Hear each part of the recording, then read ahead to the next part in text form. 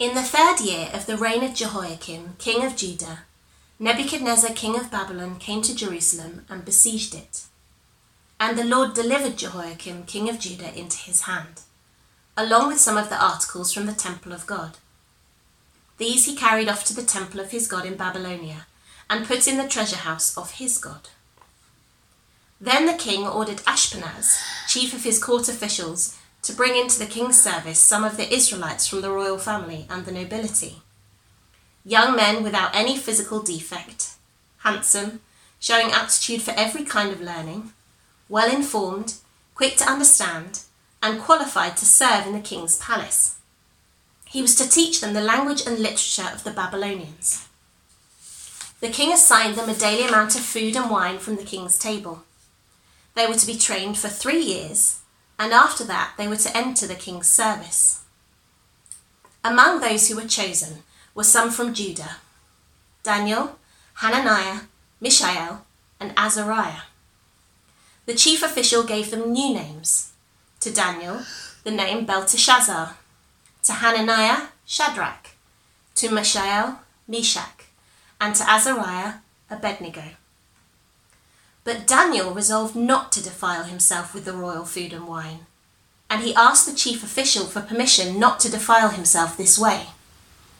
Now God had caused the official to show favour and compassion to Daniel, but the official told Daniel, "I am afraid of my lord the king, who has assigned you food and drink.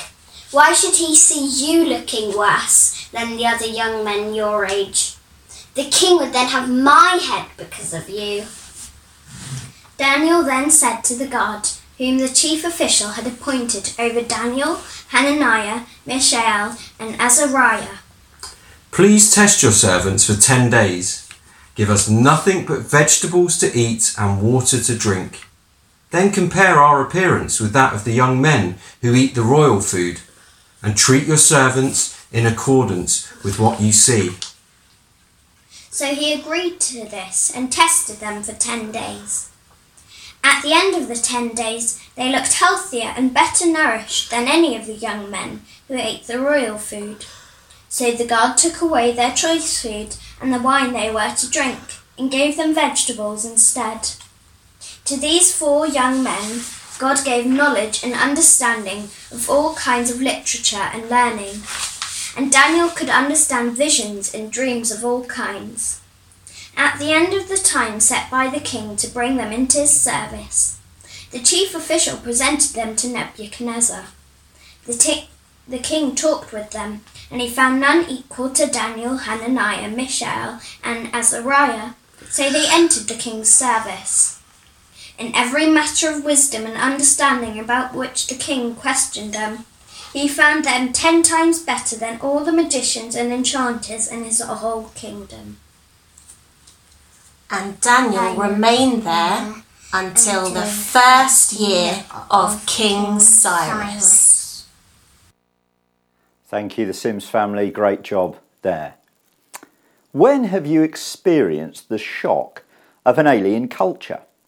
We travelled to Kenya last August. Do you remember when we could travel?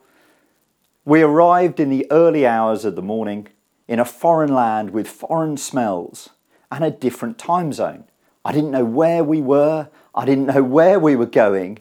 And there was this smartly dressed chap with a very good English comprehension. And he came over and was only too happy to greet us, welcome us in the country and show us where to go, taking our bags with us. And it was then that Joanna said, actually, he's only helping us so that we'd give him a tip. Culture lesson 101. You're in a different culture, Gareth. And we've all experienced that culture change recently, haven't we? Going from normal life into lockdown was sharp, and we felt it. You notice it sometimes, this culture, but the truth is, we've always been aliens and foreigners in this world, if we're Christians. That is according to 1 Peter 2. Look at 1 Peter 2, verse 11. "Dear friends, I urge you as foreigners and exiles to abstain from sinful desires which wage war against your soul. live such good lives among the pagans that though they accuse you of doing wrong, they may see your good deeds and glorify God on the day he visits us. This is where the book of Daniel can be a great help to us. Daniel and his friends were taken from their land and culture and placed into another one. You and I have been raised in a culture that we're not always so good at spotting the dangers of. But the fundamental question that they asked and that we must ask is exactly the same. It's, who is God? We find it is exactly the same question that our culture asks as we live as aliens and strangers in this world. And therefore, this is an excellent time to look at this book. Lockdown has given us that culture shock, and it's time to see who God is.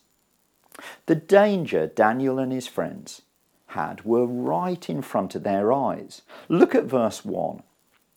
In the 3rd year of the reign of Jehoiakim, king of Judah, Nebuchadnezzar, king of Babylon, came to Jerusalem and besieged it.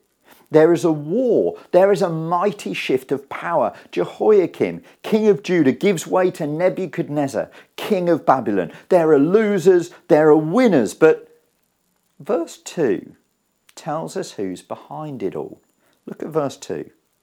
And the Lord delivered Jehoiakim, king of Judah, into his hand, along with some of the articles from the temple of God. These he carried off to the temple of his God in Babylonia and put in the treasure house of his God. This is not just a war, it's a God war. And from the Babylonian side, this is a mighty victory. Their gods have defeated the God of the Jews. And the setting of this God war is part of a much bigger context. And so it's worth us pausing for a moment to set the whole book in its historical context. We think that this moment of exile of Daniel and his friends happened in 605 BC.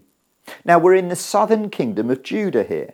If you remember, the nation of Israel was one under David and Solomon, but due to sin it split into the southern kingdom of Judah and the northern kingdom of Israel. The 10 tribes of the north had sinful king after sinful king. They had repeated warnings throughout the prophets and they went into exile in 722 BC. God's enemies came, they defeated his people and took them away. And this should have been a sign to the remaining tribes of the southern kingdom. They had some kings who listened and obeyed God and some who did not. But eventually they too ended in disaster. The southern kingdom was finally taken away into captivity in 586 BC. So Daniel is part of an early exile group taken to live in Babylon. The Babylonians have won. They're taking the royals and the elite class into an early exile, and Daniel is one of those chosen. One thing that's strange about the book is that it's written in by 2 people, it seems. It's written in 2 voices. You've got the 3rd person author, and yet then you have this voice of Daniel himself in the 1st person. And that's led scholars to think that the book was written specifically to an audience who were in exile, wondering if God was really in control. The 2 voices combine to give that one story. Back to the story. Is God in control? It doesn't look like it when the temple treasures are put in the temple of the foreign god, 1-0 to the Babylonian gods. It doesn't look like it when the people are captured, 2-0 to the Babylonian gods. But look again at the start of verse 2. The Lord delivered Jehoiakim into his hands. Verses 1 to 7 in Daniel 1 show us God's sovereignty in judgment. This is a judgment. It's a judgment from God. The one true God uses the foreign nation of the Babylonians to bring about his sovereign purposes. This gives us a great window into how to live wisely in an alien culture. It looks like Daniel and his friends are in a washing machine of culture, being washed of their Jewish roots and then put on a spin cycle. look what's taken from them. They're taken from their home in verse 3. They're re-educated, verses 4 and 5. They're renamed, verses 6 and 7. Their names changed from names that spoke of the one true God, the God of the Bible, to names that spoke of the strength of the Babylonian gods. So Daniel meant God has judged.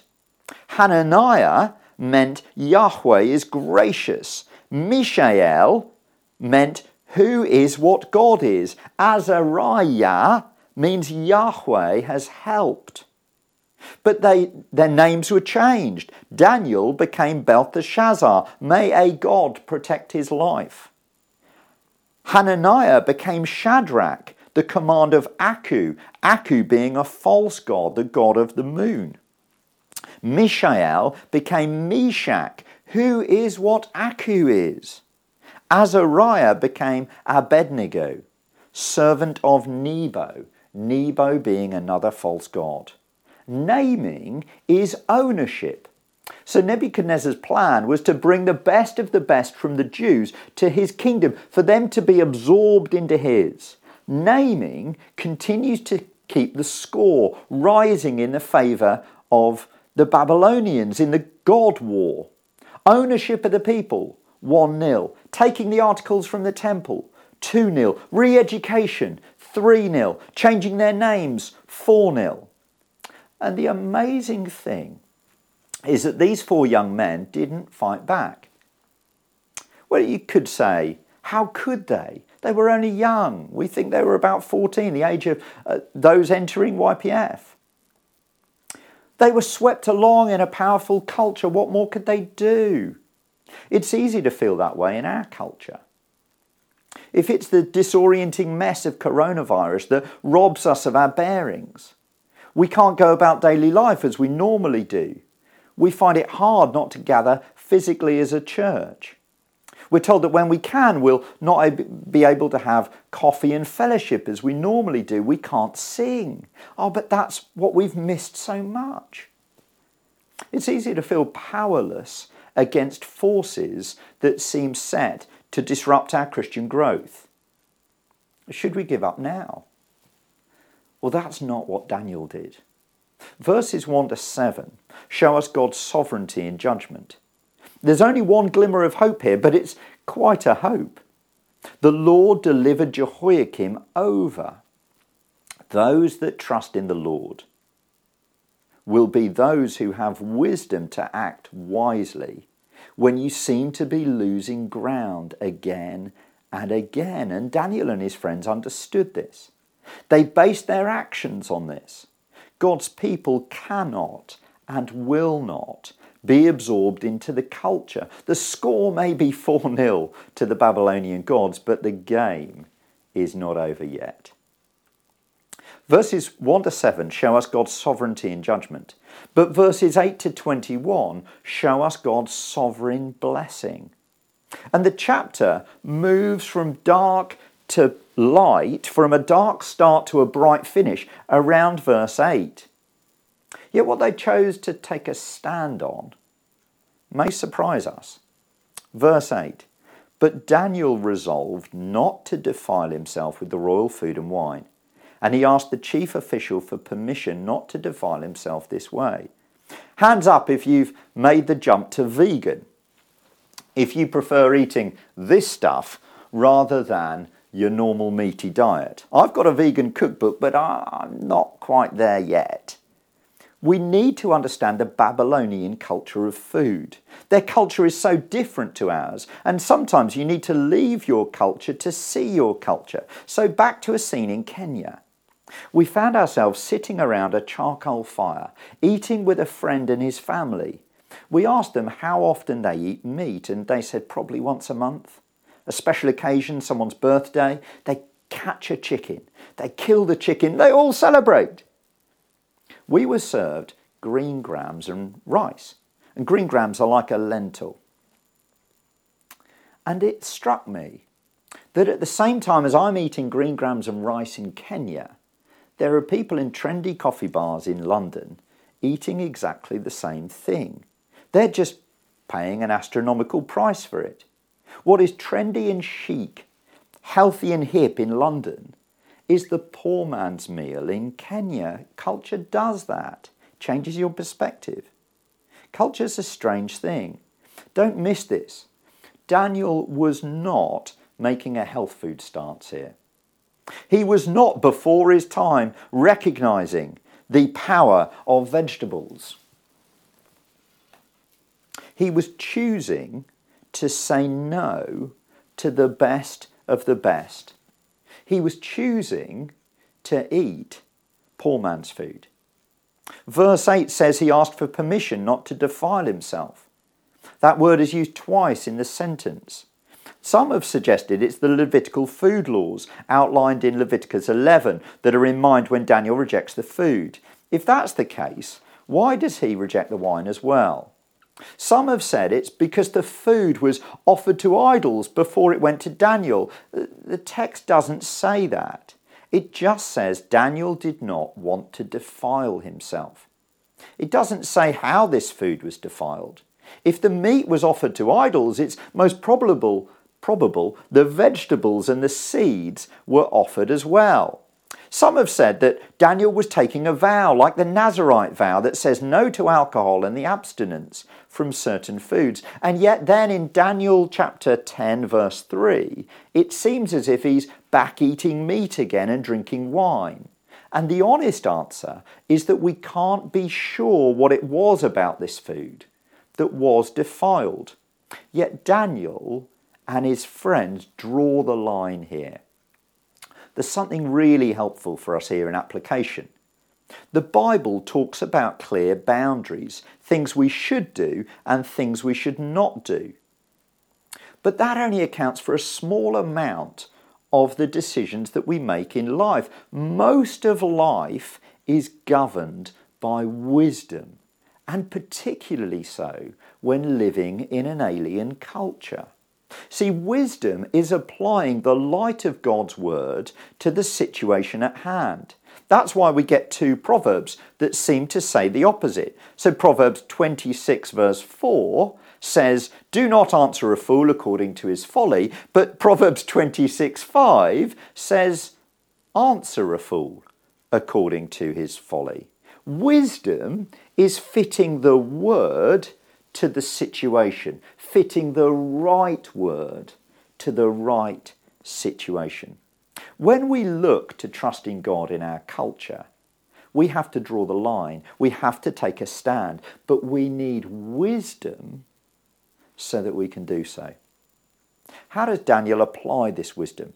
The chapter doesn't give us as much of an idea other than the fact that the idea seems to start with Daniel in the quiet place, in his heart, then move to a question of an official, then to a deal struck in verse 12, and then he seems to include his friends.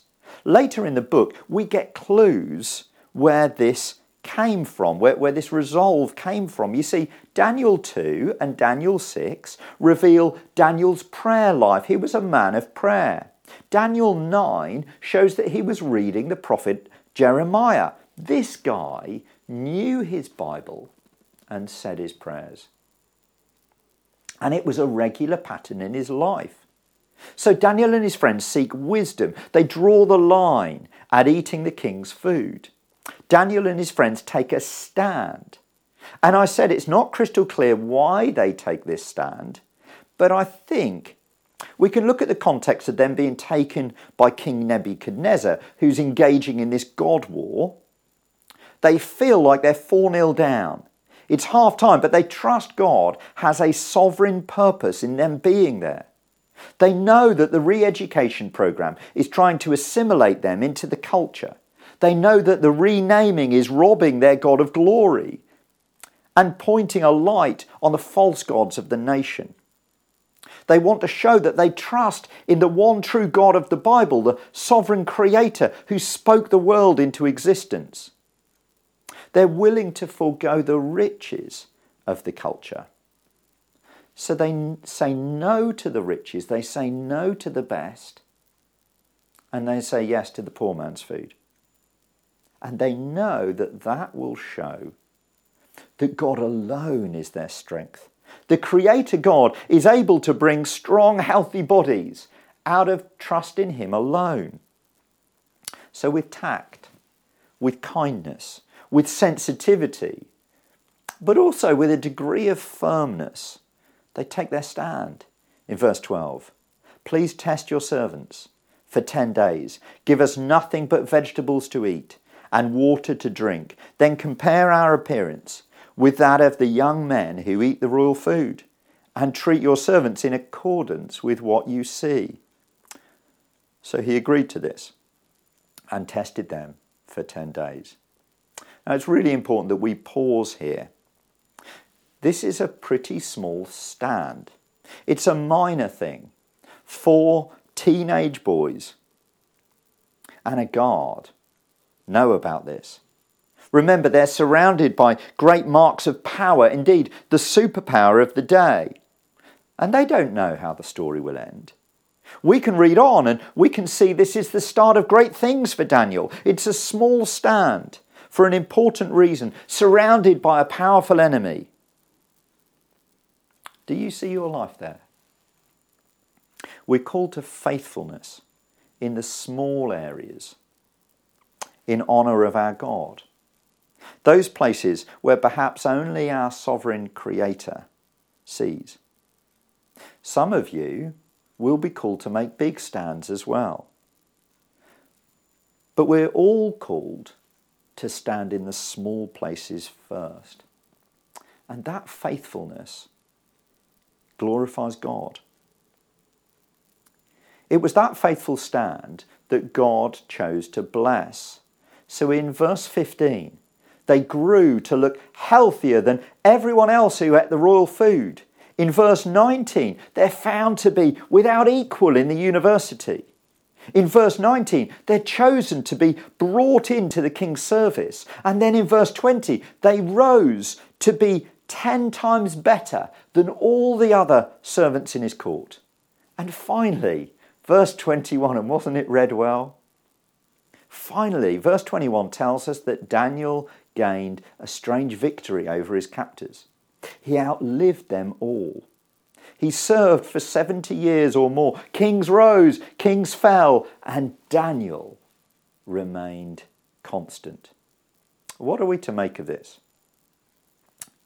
Chapter 1, verses 1 to 7 show us God's sovereignty in judgment. Verses 8 to 21 show us God's sovereign blessing. And the hinge in this faithfulness is the small places of this servant to the Lord. The servant who said his prayers and knew his Bible and was willing to draw a line and stand politely but firmly living for God in an alien culture. To live that way, we need our eyes to be fixed on the ultimate servant of the Lord. See, you and I are not Daniel in this story. We're called to be like Daniel, but we're not Daniel. No. Jesus is the greater Daniel here. You see, Daniel is faithful to God in a dark time in Israel's history. Jesus alone is faithful to God as the greater Israel, faithful where they were faithless. Daniel was sent into a foreign land as a judgment on their unrighteousness. But Jesus was sent into this world to be judged so that we could be made righteous. Daniel trusts God when all around him are being crushed by the enemy. Jesus trusts God in letting himself be crushed by the enemy. Daniel is blessed in all of his faithfulness, and through him God's people are preserved. Jesus blesses us in his faithfulness, and through him we're eternally safe. Daniel outlasts his conquerors and triumphs over them. Jesus rises from the dead and triumphs over our oppressor, death. The way to a wise and faithful stand is to fix your eyes on him and listen to his word. He asks us to examine our hearts as we live in this world. Listen to Matthew 5:27 to 30. Have you not heard what it was said? You shall not commit adultery. But I tell you that anyone who looks at a woman lustfully has already committed adultery with her in his heart. If your right eye causes you to stumble, gouge it out and throw it away. It's better for you to lose one part of your body than for your whole body to be thrown into hell. And if your right hand causes you to stumble, cut it off and throw it away. It's better for you to lose one part of your body than your whole body go into hell. Jesus wants us to examine our hearts. Start there. The rest will flow from that. So a few things to consider in application. Firstly, be willing to be faithful in the small things first. As we trust in God and are faithful in the small things, so our faith grows. We'll see this later in the story. Don't jump ahead to the big things, though. Start with the small things. Jesus is wisdom. Don't overcomplicate it. Wise living is following Jesus. And we do have to draw a line. Where are you called to draw that line? Is it in the way you parent? Is it in the media you consume? Is it in the language you use and language you listen to? Is it in the places you will resolve not to go? Is it in what time you go to bed? Draw that line in a quiet, respectful way, but encourage an independence on Jesus. And remember that the majority of the Bible speaks into wisdom. Expect God to bless it, but know that ultimately our blessing is Jesus, not in how it goes. Your vindication is in Jesus, not in what happens. Daniel outlasted his oppressors, but Jesus has already fulfilled that. Remember that you and I are not Daniel. There's no guarantee of safety here on earth, yet your ultimate victory is safe in the Lord Jesus. It may not come on earth. Our home is not here. It's with him. So keep your eyes fixed on the Lord Jesus.